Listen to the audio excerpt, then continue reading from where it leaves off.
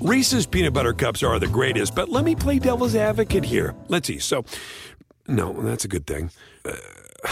That's definitely not a problem. Reese's, you did it. You stumped this charming devil. At Bet365, we don't do ordinary. We believe that every sport should be epic. Every goal, every game, every point, every play. From the moments that are legendary to the ones that fly under the radar. Whether it's a game-winning goal in the final seconds of overtime or a shot on the goal in the first period. Whatever the sport, whatever the moment. It's never ordinary at Bet365. 21 plus only. Must be present in Virginia. If you or someone you know has a gambling problem and wants help, call 1-800-GAMBLER. Terms and conditions apply. Tuesday night edition of the Dunked On Basketball NBA podcast. Got a lot to get to today, even though there are only 3 games. We're going to hit on 2 of them, Toronto and Houston, which I thought was a pretty interesting one against 2 teams that have a lot of the same pieces that we've seen over the last few years, but also are integrating some new ones as well and trying to do things a little differently, especially in the case of Toronto. And then we also want to talk about Boston and Brooklyn. That was an interesting one. Boston cruising to their 13th straight win, setting up a great regular season game showdown with the Warriors on Thursday, which we'll be doing the Twitter NBA show for. And then Danny and I are going to bring back a little feature from last year, 4 random questions. He and I will each ask each other 2 questions, which we do not know what they are going to be, or the other person doesn't know what they're going to be beforehand. We're sponsored today by a new sponsor, Man Crates. Go to mancrates.com/capspace, get you 5% off your order. Mancrates.com is the surest way to find gifts that guys will actually love, guaranteed.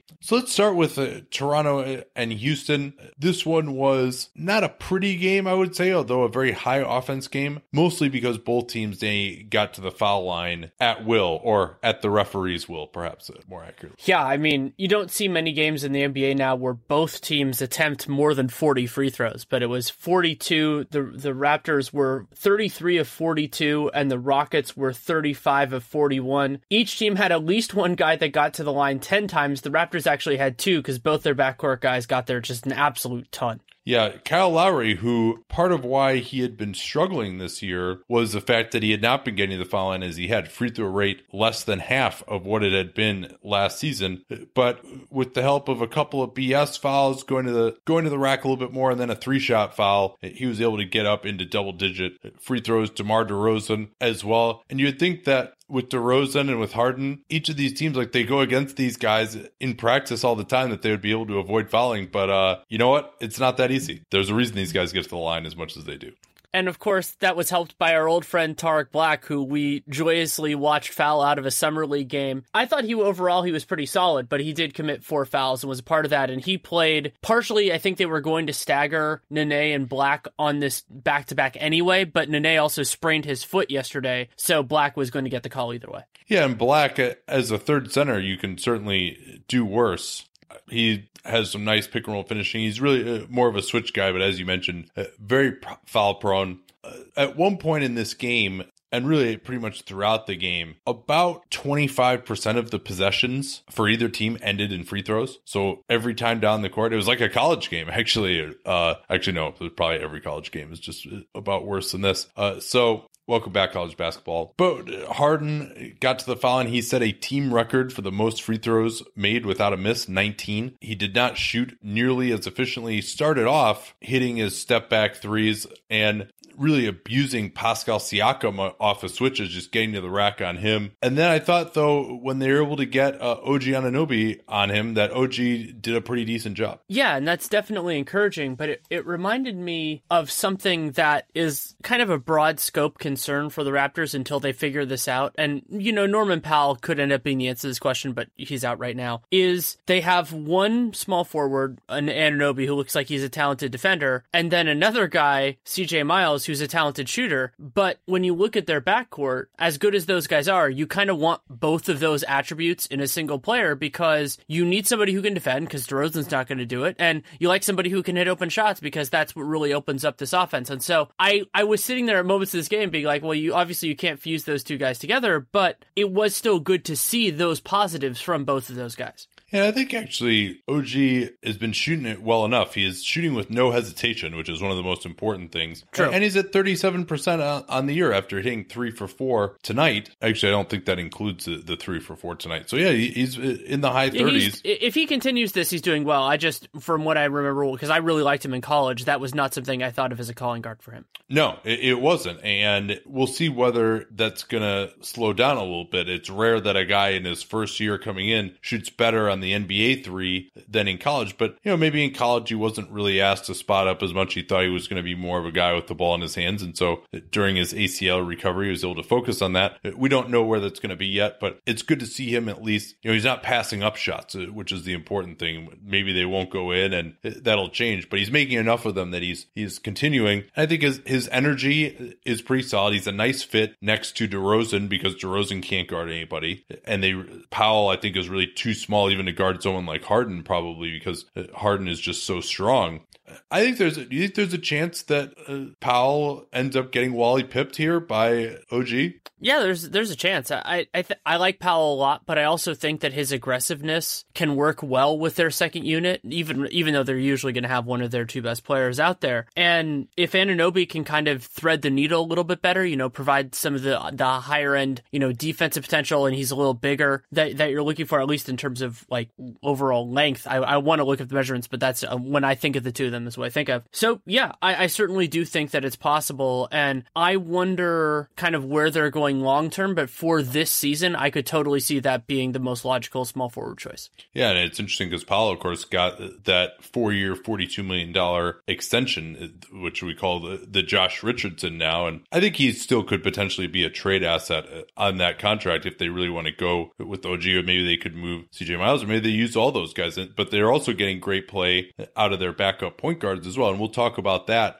This Raptors bench unit, what we saw from Houston today, right after this word from a new sponsor, Man Crates. With it being holiday gift-giving season, mancrates.com is the surest way to find gifts that guys will actually love. That's because it's guaranteed. If the recipient of your gift is not wowed by it, you can exchange it for something else very easily. This isn't a Cheese of the Month club. It's not a new tie. Man Crates offers over 100 hand-curated gift collections for every type of guy, from the rugged outdoorsman to the sports fanatic and everything in between. I actually used Man Crates to get a gift for my fiance's father, a notoriously difficult guy to buy for. I really hope he isn't listening to this because I haven't actually had a chance to give it to him yet. But it comes in an actual crate, which is a really cool way for it to arrive. He gets to pry it open with his own laser-engraved crowbar. And what I got him is this whiskey appreciation crate as a personalized decanter and glasses for his favorite drink. It's one of those ones that has the monogram on it with the last name as like in between the first and middle initial, and it's bigger. I always thought those were really cool. There's also a Grill Master crate with a brass knuckle meat tenderizer and a cast iron smoker box. It's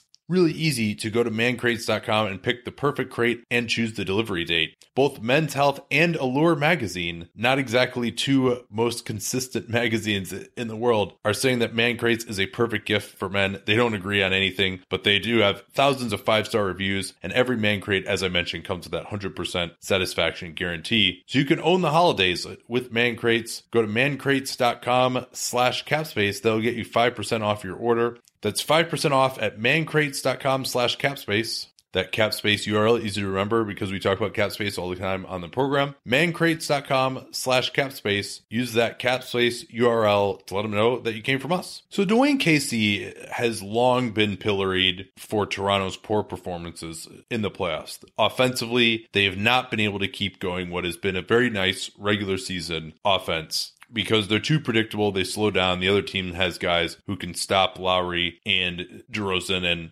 our friend Dylan Murphy had a nice piece in The Athletic Toronto today talking about what it is that they're actually doing differently offensively this season. He talked about how most of their offense was what are called destination plays, where you run some stuff, but everyone knows that it's just going to end up in an ISO or a pick and roll. Cleveland is kind of like this too, right?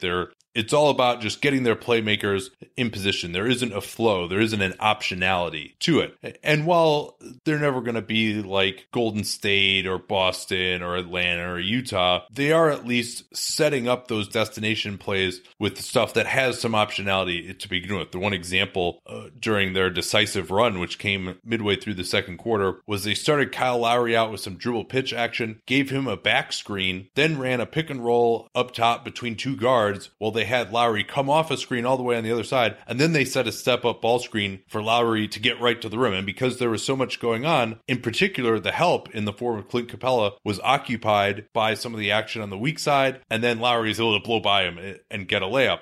So we've seen a little bit more of that kind of stuff from them. And I mentioned that Casey is adjusting. The other thing that I think he deserves credit for is the way that he's used his bench, and in particular 2 point guard lineups since they got Corey Joseph, that he's continued to go to those, and they really seem to work pretty well. And he's one of the coaches that really does a lot of that. Not a surprise because he comes from coaching under Rick Carlisle, who also used a lot of lineups like that. And a big part of why those lineups work so well is because no team plays many guys on their second unit that can really punish those types of lineups. You know, really the trade-off there is generally they're a little bit smaller, and that means that there are some weaknesses defensively, depending on it can also bring some shooting stuff, but generally speaking, that's okay. And so if you can't exploit that, then there are a lot of benefits. I mean, this goes back to the idea of why playoff series get smaller over the course of the series, or why, going back to Red Auerbach Celtics, the smalls usually beat the bigs. They're more skilled, they can do more things offensively. And I'm a big supporter of it, and I'm a big supporter of Toronto continuing to do it. Yeah, and I think one of the big advantages there, too, is transition.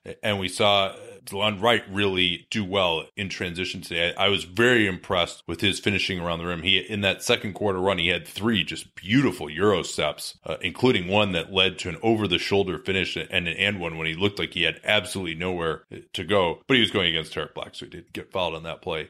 And most of that run was done with Harden out of the game. It finished up once he had come back in. They brought Lowry back in about halfway through that, and by the time it was over, they were up 55-44, and really Houston never threatened. The closest they got was 6, I believe, in the fourth quarter. And then right after that, 2 key offensive fouls on Harden and Gordon, and then a 3 from Toronto pushed it back to 9. And again, it never got closer after that. So it's a really nice win for Toronto to do it in somewhat comfortable style on the road in Houston. Right, and something that will be just a concern for me probably all year is the way that D'Antoni is pushing particularly his best guys, but really almost everybody. James Harden, 39 minutes, basically played the entire second half of this game, and I don't know if that was the decisive factor or whether it was everything else with his horrendous blow-by allowed to Serge Ibaka, which basically ended the game. Because, I mean, by the way, some Houston fans were tweeting me like, oh, you're not going to mention that he had 5 fouls? Well, how about you go back and watch the Twitter NBA show audio, and we can tell you like 5 plays that he had like that where he didn't even move his feet at all. We talked about one on the podcast from Thursday as well, and it doesn't have to do with them having 5 fouls. You can do a whole lot of stuff without putting your hand in the cookie jar. You just to slow the guy down a little bit and not sabotage the rest of your defense. And you know, it is one play, but it was emblematic. And I mean, so Harden played 39 minutes, Ariza played 38, and Mbah a Moute played 31, Gordon played 33. And yeah, this is a game against a good opponent, and you want to win every game that you can. But we're seeing such a different approach from a lot of the other teams that look like or have the expectations justifiably that they're going to be competitive later on. I mean, the Spurs are even doing that with their guys and their short players. And it's concerning to me just because we saw this movie a little bit last year. Yeah, and you would have thought maybe it'll change when Paul gets back. And I don't think they're going to do that with Chris Paul, at least. But yeah, I mean, you mentioned the minute totals, and they would have played Harden more. He sat out like a couple of minutes after getting that 5th foul, and then they felt like, oh man, we got to bring him back in. But, you know, I mean, it's not that important right now for Houston. Like, guess what, guys? You're not going to beat Golden State for the number 1 seed. Now, maybe they feel like, hey, we have a chance right now to get ahead of the Spurs and get ahead of the Thunder.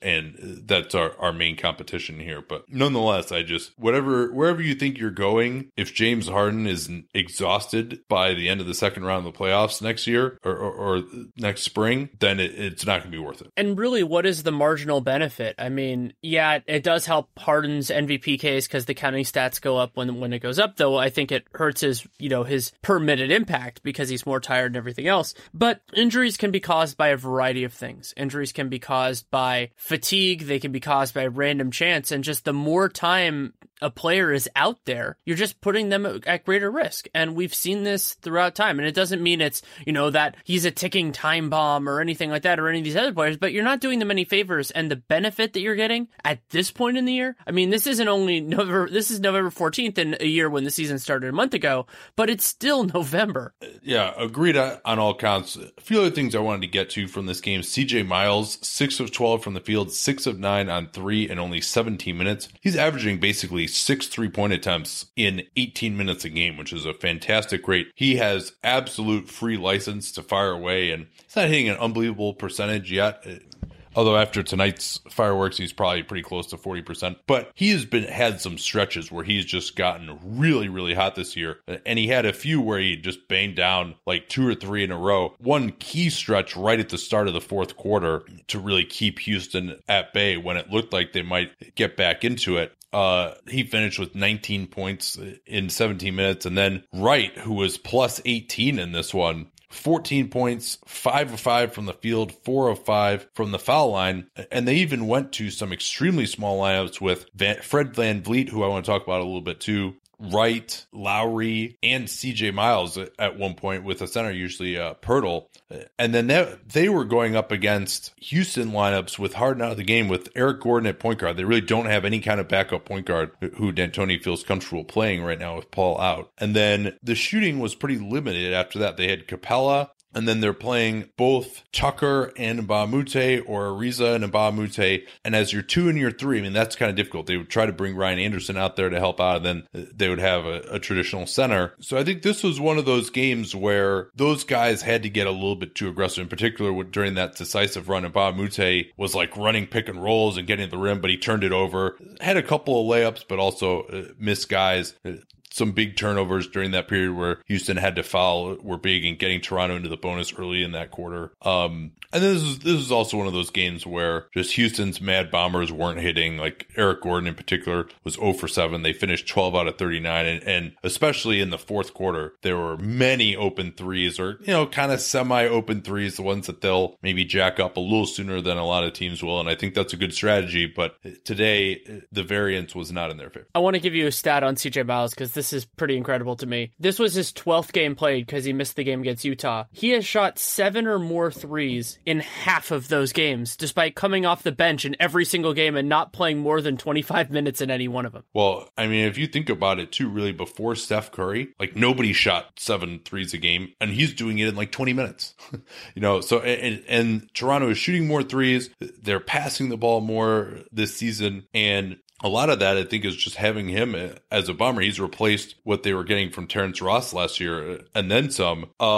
I want to talk a little bit about VanVleet. He actually closed their loss in Boston on Sunday, which I did not like because he really is just so limited, especially as a help defender or any kind of a screen getting him in. I like him, what he's done as a backup. He knows how to play. He can get in the lane. He plays pick and roll. He can bang an open 3. But defensively, and especially in the playoffs too, I mean, they're usually not just going after someone like him that's not a part of the game plan in the regular season for just some bench guy. But I do see him getting like Ian Clark if they get into the playoffs, and playing him down the end, it's just he's too limited defensively. Like you should not have him out there no matter how well he has played in that individual game, especially with some of the other talent that they have. They just need to get more size. And that's the point that I wanted to make, is that they're not shorthanded in terms of guys that can create and guys that want the ball in their hands in a lot of those circumstances. And so the need for VanVleet is a lot lower, and so go to somebody who's a little bit lower usage, maybe the jump shot's a little bit worse, but who can be more versatile defensively, because they have to get stops most of the time in order to do this. And they did get some in this game and drew those offensive fouls, but it's going to be tough in when the going, like when the opponents, not only, as you said, focus on your weaknesses, but also as the quality just gets better, as teams are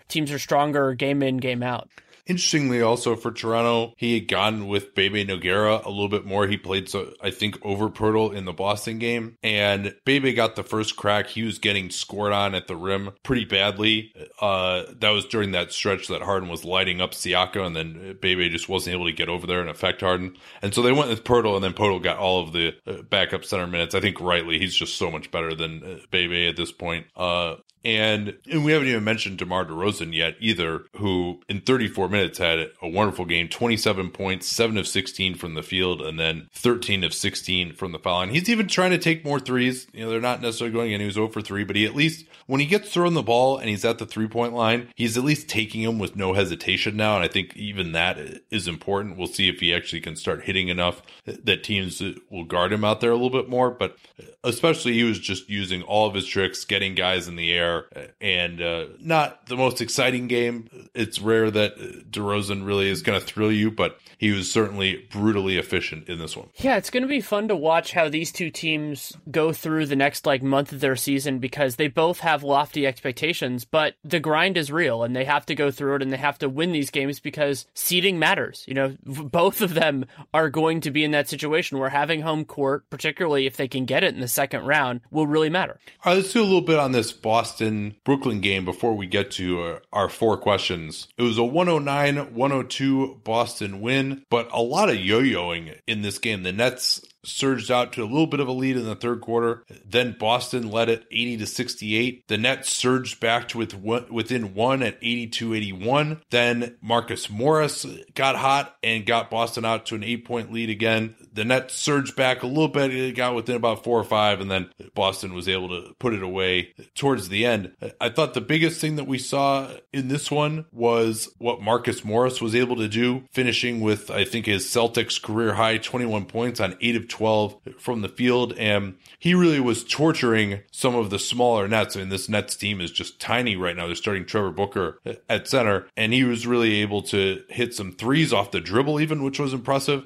and then get into his mid-post ISO game and shoot right over guys to great success. To provide a little bit of color to that, Brooklyn only gave 15 minutes to what you would call traditional centers, Jared Allen and Timofey Mozgov. Booker played 28 minutes, and then the only other guy who's even vaguely a big in the traditional sense is Quincy Acey, and Acey was a 3 early in his career. He played 19 minutes. Yeah, wow. What league was it when Quincy Acey was playing as a 3? I guess it really did happen at one point. He's early on. That was, well, and he went to Baylor. I believe that was kind of part of how he was pitched, but then that was right as the league started turning. But Morris is what I like about him on the Celtics, and I like this part of the trade that for Avery Bradley, there are other things I didn't like about it, was that he's a good option to have. He doesn't have to be on this Boston team, even without Gordon Hayward. He doesn't have to be the savior of them, but if he's having it, if he's rolling on a game like 8 for 12 from the field like tonight, then you can use it. And they have a lot of options at their disposal, and I like him as a different piece in that.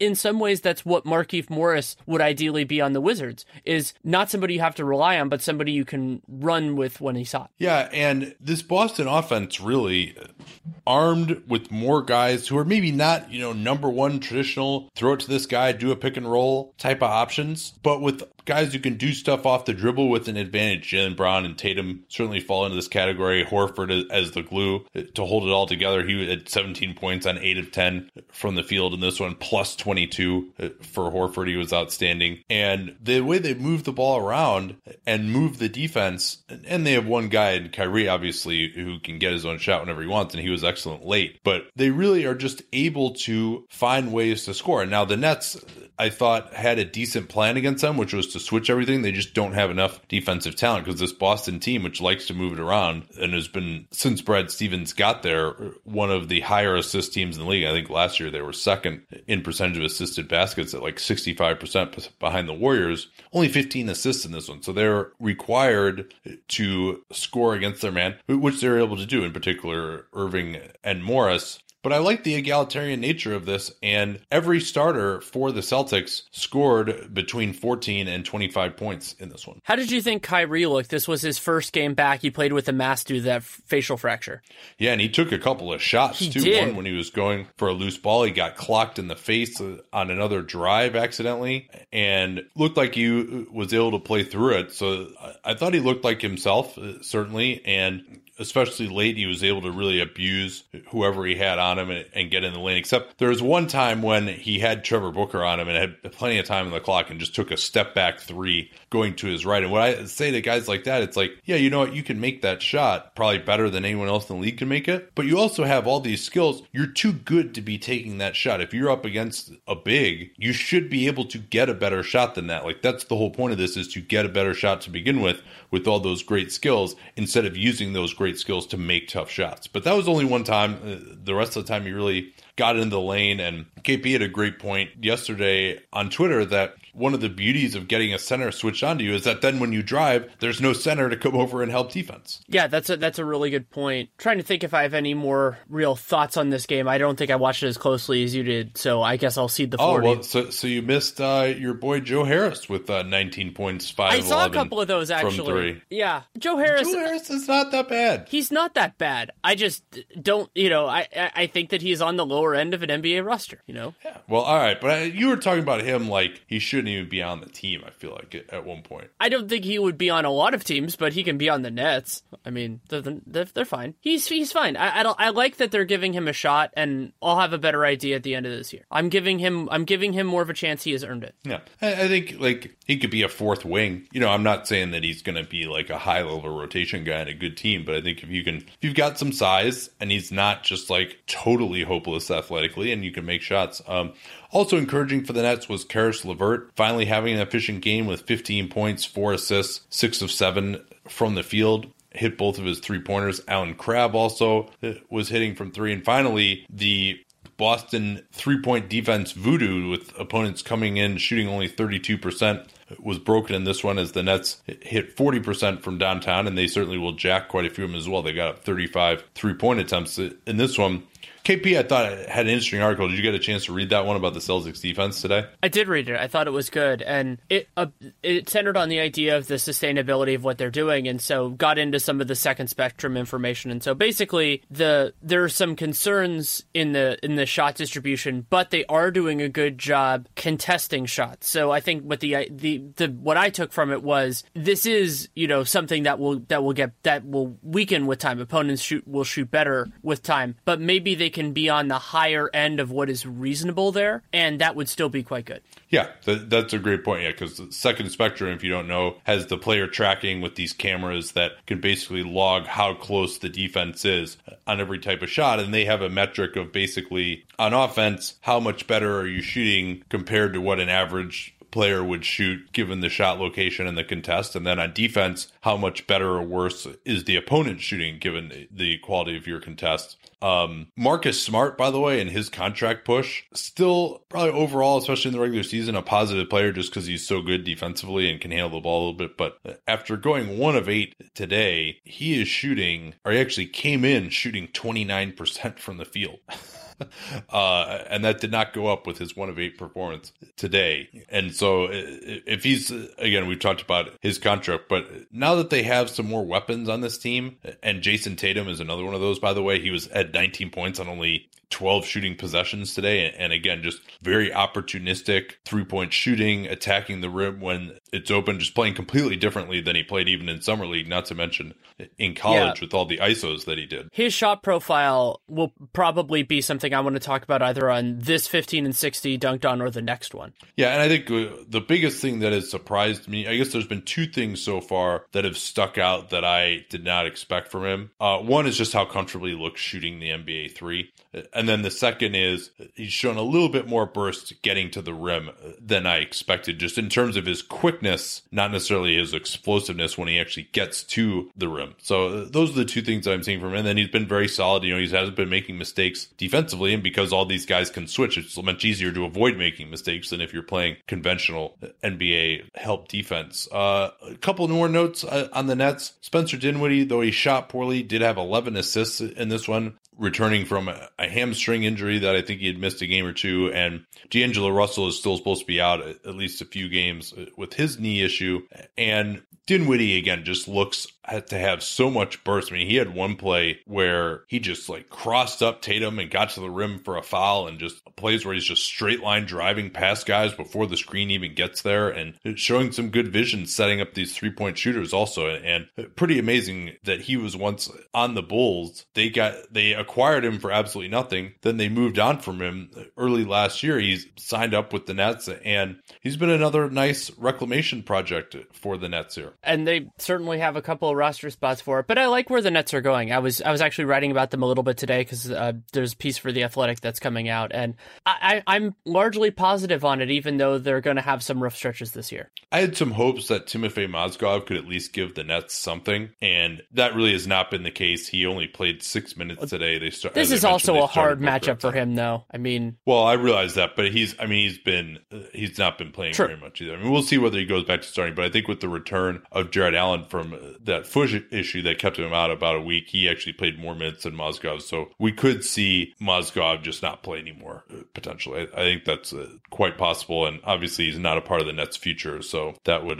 so he could be getting the Luol Deng? Man, that's just... How unbelievable is it? That I mean, you and I were so down on those contracts. The moment that they happened, I mean, we recorded, Mozgov was the first one out of the gate, and then I think it was either the next day or the second day, and we were just like, these are awful, I can't believe it, like, even in this cap environment, blah, blah. And the Lakers have probably gotten, like, in the 0th percentile of what even we expected them to get from those contracts. I want to go back at some point and listen to those podcasts, because we were apoplectic, and we could have been more apoplectic. I mean, I remember that with the Noah contract, too. Like, it was these ones that looked bad and are just abysmal. And it's even sad, I was talking about this with somebody recently, that we knew that both of these teams were going to mess it up, but the way that they did it was depressing and infuriating and all that. All right, I think we can move on here to this from Net 10 Wireless. There's always a game to watch during the NBA season, and thanks to Net 10 Wireless, you can always have access to the latest scores and highlights right on your smartphone.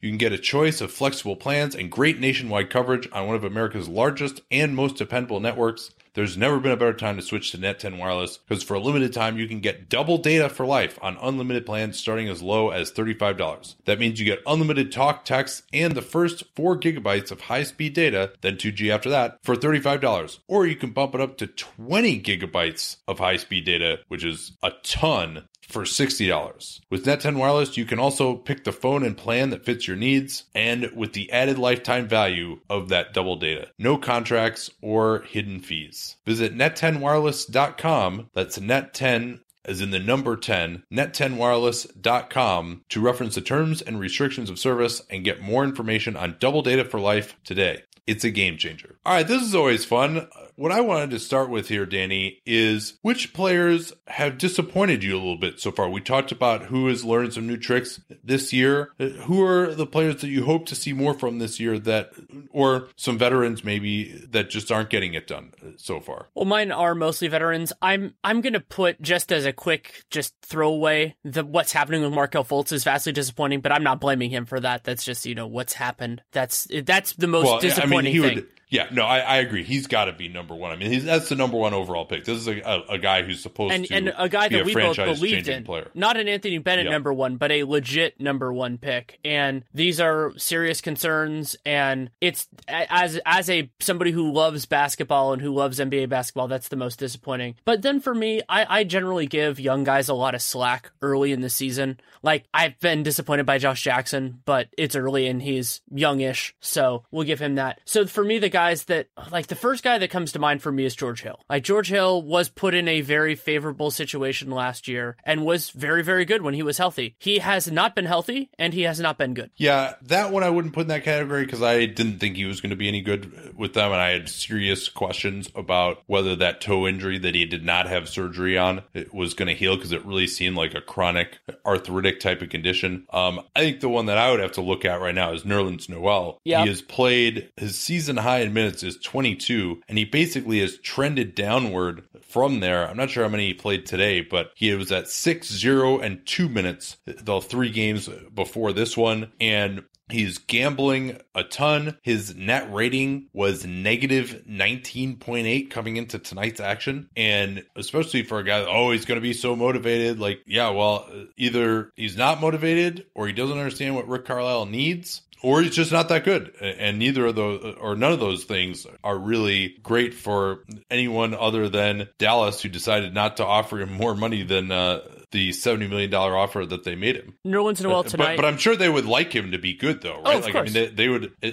He has a small capital. They would love it if he just could emerge to be the center of the future and would be worth paying this year. But he is not proven that so far. And they didn't give up a ton for him. To update it on tonight, the good news, he played in the first quarter. The bad news, he played a total of 5 minutes. Yeah. So the other guy that I wanted to mention that I thought of early on, and we got to see him a little bit on the Twitter NBA show, is Wilson Chandler. Like, Chandler has the opportunity now. Last year, it seemed like he was affected by the inconsistencies both in Mike Malone's rotation and what was expected of him. Well, those things are gone now for him. He has a set role. He has a set spot and a system that seems like it would work very well to his strengths, and he just hasn't been good. I haven't been super impressed with him defensively, and offensively, he's been pretty much a disaster. 28% from downtown for Chandler, and really only getting up 3 3-point attempts per game, too, which is not a great number when you consider that they really need him offensively to just hit some threes more maybe than anything. And then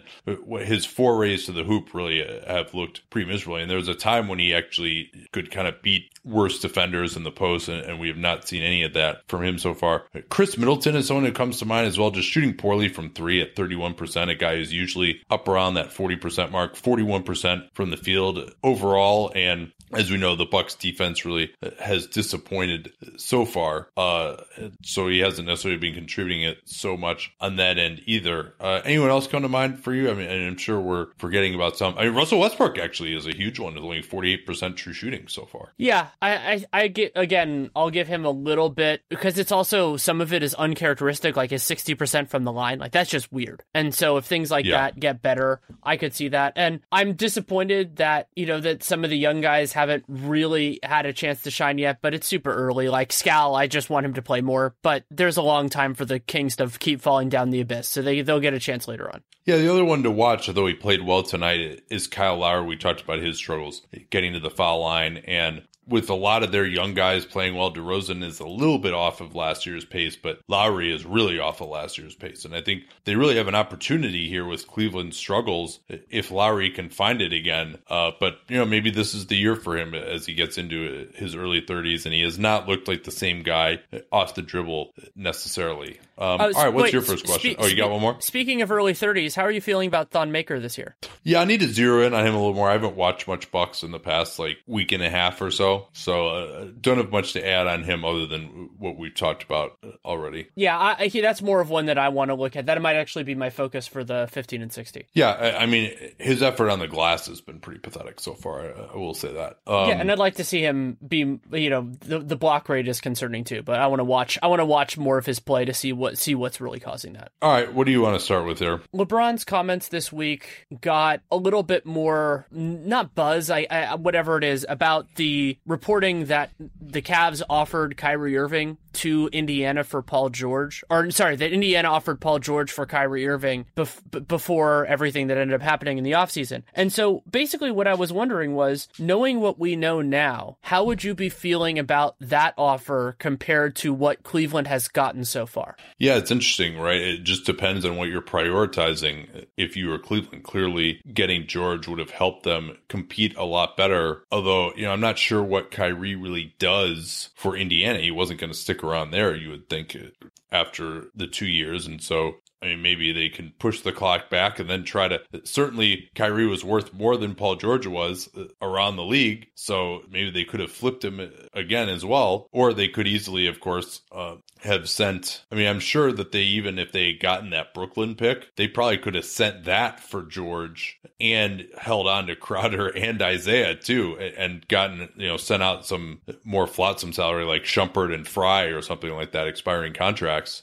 But so George, in a theory, Kyrie is worth way more than George. Certainly if you're doing, a transitive property type of exchange rate. And so I think that, and also at the time too, I don't think it was clear that Kyrie really like wanted out, in part because of all the chaos. He never had an exit meeting and all that stuff. Well, let me clarify a little bit. What I was more thinking about was the difference between Paul George and the return they got for Kyrie rather than Kyrie himself, because Isaiah hasn't played, Jay Crowder is working his way back into shape, and then the Brooklyn pick is, I would say it's probably a little bit worse than we expected. Yeah, I don't know. Brooklyn's not exactly lighting the world on fire lately, but I think it's going to end up kind of being right around where we thought. I mean, with Lynn out for the year, I'm not sure why we would be saying that it's going to be lower than we would have thought, just because they had like a nice stretch at the start of the season. Well, maybe I think they're a little bit more competitive than the very dregs. Like if I think one of the ideas that had been floating around was maybe they would be, well, I was lower on them than you were, I believe, was the idea that maybe they wouldn't be much better than whoever the bottom teams were. And I would say they're probably in a, maybe not a tier above those people, but they're at least in the best of that group. Yeah, but I probably would have said that Brooklyn pick would probably be like 5 or something. Yeah, that's probably about what it'll be. Not that much below. But yeah, it is an interesting question. It all just depends what your goal is, right? If you want to maximize your chance of winning a championship with LeBron this year, then yeah, I think you would prefer to have Paul George. But that obviously was not their intent. The fact that they're able to get back a future asset, and as much as they did, is what made that trade at the time seem so good for Cleveland. But yeah, I think if you are of the opinion that there's no way LeBron is sticking around, and that's certainly kind of how they're acting right now, and LeBron hasn't given them any assurances either. I think they are under the impression that he's going to leave. If that's the case, then yeah, you'd rather have that Boston offer. Okay, it's your turn. Who would you say is the best backup point guard in the NBA? We can go through some candidates here. Yeah. Michael Carter-Williams, Jose Calderon. Well, you would have said, let's see. Well, I guess Brogdon is in the conversation now. Yes. Yeah, that's a good one. We could still put Corey Joseph in there, probably. We could put Sean Livingston, although he's a little bit different, as I had a long conversation with Anthony Slater on his All 82 podcast yesterday about Livingston and what he might be like on another team. Well, yeah, because he's not Curry's backup. He plays with Curry more than backs him up. Yeah. Although he did start for him yesterday. Right. And I think you could. Are you counting Seth Curry as a point guard? But he starts. You count him as a point guard. I mean, I guess that's true. Yeah, he probably will start. You're right. I mean, Corey Joseph is still in the conversation, even though I haven't loved his year this year. I absolutely think I'm a believer in his talent. Yeah, nobody really like pops out at you that much. De'Aaron Fox probably still is not there. I mean, George Hill has been playing really poorly, whoever you want to say. How about Patty Mills? Yeah, if we're counting Patty Mills as a backup point guard, then he's in the conversation. I think I would probably go Brogdon. He's a little bit overqualified at this point for it, but he's even a different kind of, he's not one of those, stewards put him in and everything to do it, but he's a really good player. I mean, you could argue that Dinwiddie has been among the best so far this season. Yeah, I think that's Rozier has done well. Smart has done well. However, we're classifying the backup. Yeah, Rozier is not actually shooting that well. He's another one of these guys who he gets much more attention when he plays well than when he plays poorly. That is true. I can say that the one who has given me the most enjoyment has been Frank. Yeah, although you have to imagine at some point his defense is just. I mean, if you for people who aren't watching the Knicks, first of all, the Knicks are plenty of fun and you should watch the Knicks. But Frank's defense for a guy his age in particular is surprisingly good. And we saw that in his film too. Yeah, we did. And even his intelligence. He had a few moments where he got taken advantage of in one of those games over the weekend. I can't remember which one. But yeah, I mean, he definitely has added a new element for them. And offensively, he's been better than I thought he would be. Yeah, so I think it's pretty clearly got to be Brogdon at this point, just because of that Bledsoe trade. Who's the second best then, though? Because he really was the starter, and then they made that trade, so now he's a backup. If we're counting Patty Mills. Yeah, and I mean, he really kind of almost is the starter, but we'll see what happens. Parker, I guess, will probably start when he comes back. We'll see how he looks there. And then Corey Joseph would probably have to be in there. Just all the former Spurs or current Spurs, all of them. Yeah, and for the Clippers, both Beverly and Teodosic started, so I don't know you could look at either of them. Austin Rivers. As backup point guards, yeah. Well, and we should give a little bit of a shout out, especially because of how much we savaged his contract, that DJ Augustine has had a wonderful year so far. Yeah, until he got hurt. Yes. Okay, last one. I'm thinking I would like for this to be a semi-regular feature just because you and I are so interested in this as a concept. But I'm thinking about this for the Sixers, but you don't have to do it in their context. The kind of 3-and-D shooting guard free agent power rankings of KCP, Danny Green, Avery Bradley, and if you want to include anybody else. Yeah, unrestricted guys. Right. Yeah. So why don't we let's rank it this way: who is going to get the most guaranteed money? Okay.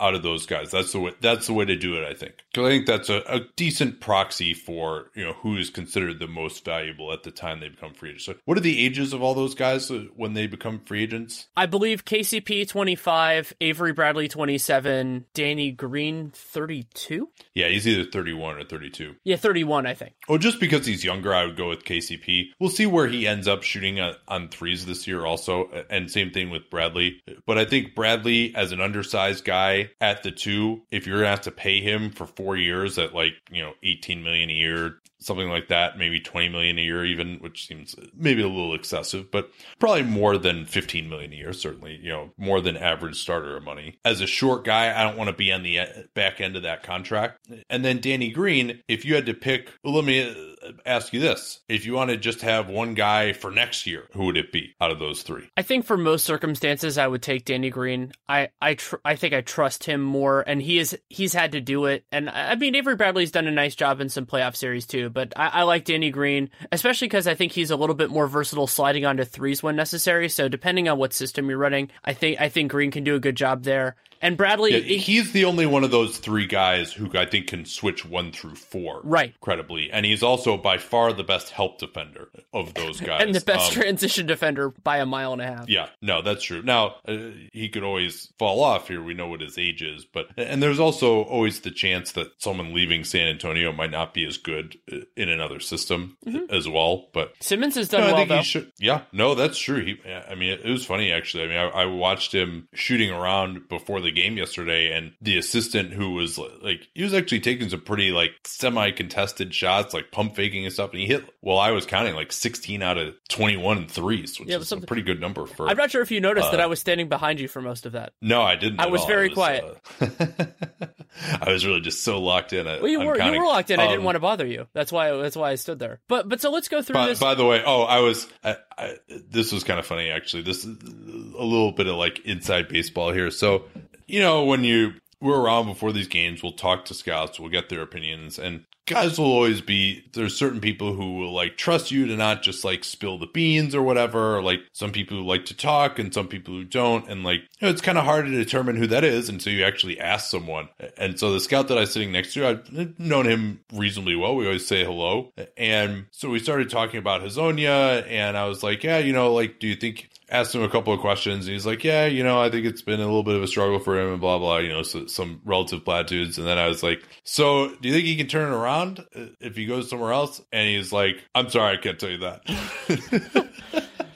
So it was just and I felt really awkward because the last thing I want to do is have a conversation with anyone where they are just scared of talking to me, or I'm annoying them with their question. I thought it was just we had the type of relationship where we could have that discussion and he wouldn't be like, oh, this guy from this team told me this. Obviously I'm not going to talk that way when I have a conversation like that. And I just wanted to try to get a different perspective. It's always good to talk to people and get a different perspective. I know what my opinion is on him, but he's a guy who's kind of been a little bit of a mystery. Although I will say this with Hezonja too, comparing the way he worked pregame in a game that he was very unlikely to play in, by the way, compared with the way Simmons and Mac and Fournier worked to get ready for the game. Those guys are working up a sweat, doing realistic drills, and Hezonja just kind of, at least for the portion that I saw, I got out there, but he wasn't exactly dripping sweat when I got out there. He just went around the 3-point arc and just took a bunch of shots and never really got into any kind of sweat or work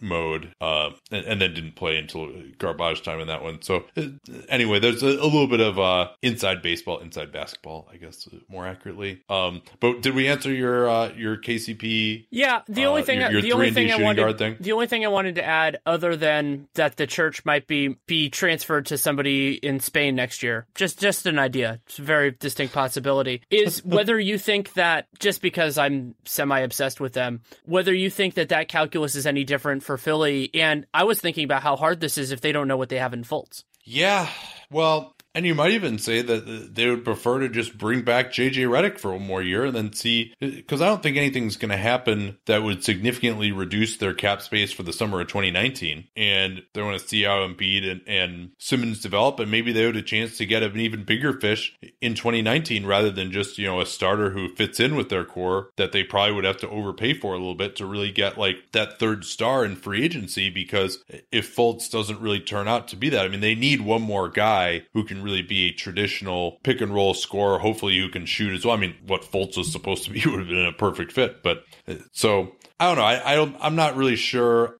I think just due to the youth, KCP would perhaps be the guy, but Avery Bradley's toughness would be nice to have as well, especially because when you have Embiid, you're not really going to be switching all that much necessarily. And so having a guy who can get over a screen and get into guys on a 1-5 pick and roll would be pretty nice. Now, Bradley also, part of the problem with him is that he really wants to be more offensively, and he probably would not have a chance to do that in Philly, and perhaps he would chafe at that or just wouldn't want to go there for that reason. What would concern me about the idea of waiting until 2019 is just the supply issue, that there are not usually that many guys like this on the market, and the supply in if you feel like that's a need for them, which I absolutely do, their money is actually pretty similar. You're right about that, but there aren't that many guards, especially guards for what they're looking for, that are going to be available. Yeah, and a lot also, Danny, depends on what happens with that Lakings pick. Yep. Do they have that this year? Are they looking at getting that pick unprotected in 2019? I mean, it's nearly impossible, unless I shouldn't say nearly impossible, but it certainly looks very unlikely that the Kings won't be, a bottom 6 or 7 team, and that with the new lottery odds, they have a good chance of anybody as to being that number 1 pick in 2019. If that Lakers pick conveys this year, which has a decent chance, maybe I think it's probably more likely than not that it doesn't, though. I feel like that would be just like one of the longest payoffs of my writing career. If my obsession over that protected pick ends up becoming a thing because it ends up becoming like a top 2, top 3 pick. All right, I think that'll do it for today. We're going to actually do a mailbag for tomorrow. So if you are a Patreon subscriber, patreon.com/Duncan LaRue, I'll tell you what we'll do actually. If you subscribe in the next 24 hours, we're going to do it about this time tomorrow night, and you are a new subscriber, we will give you, I'm not going to guarantee because I don't know how many we're going to get, or maybe just the question won't be good, but we will give preference to anyone who just subscribed. Put that in your question at patreon.com/Duncan LaRue. Danny is going to post that right now on the site. So if you subscribe, hopefully you won't just subscribe, submit the question, and then cancel. But, if you really want to go through all that effort to get a question answered, I guess I'm not going to stop you. If we tell them that they can't do that, maybe they'll believe us. So anyway, yeah, that's where we're going to get our questions from and do a fun mailbag episode tomorrow. And then that big Boston Golden State game, Twitter NBA show, followed by a Dunked on that game and the other Thursday games on Thursday. So thanks again so much for listening, and we will talk to y'all next time. Thanks again to Net10 Wireless for sponsoring today's program. I love NBA season, and thanks to smartphones, you can always have access to the latest scores and highlights. If you switch to Net10 Wireless now, you can get double data for life on unlimited plans starting as low as $35. Visit Net10 Wireless, net and then the number 10, net10wireless.com to reference terms and restrictions of service and get more information on double data for life. It's a game changer. Reese's peanut butter cups are the greatest, but let me play devil's advocate here. Let's see. So, no, that's a good thing. That's definitely not a problem. Reese's, you did it. You stumped this charming devil.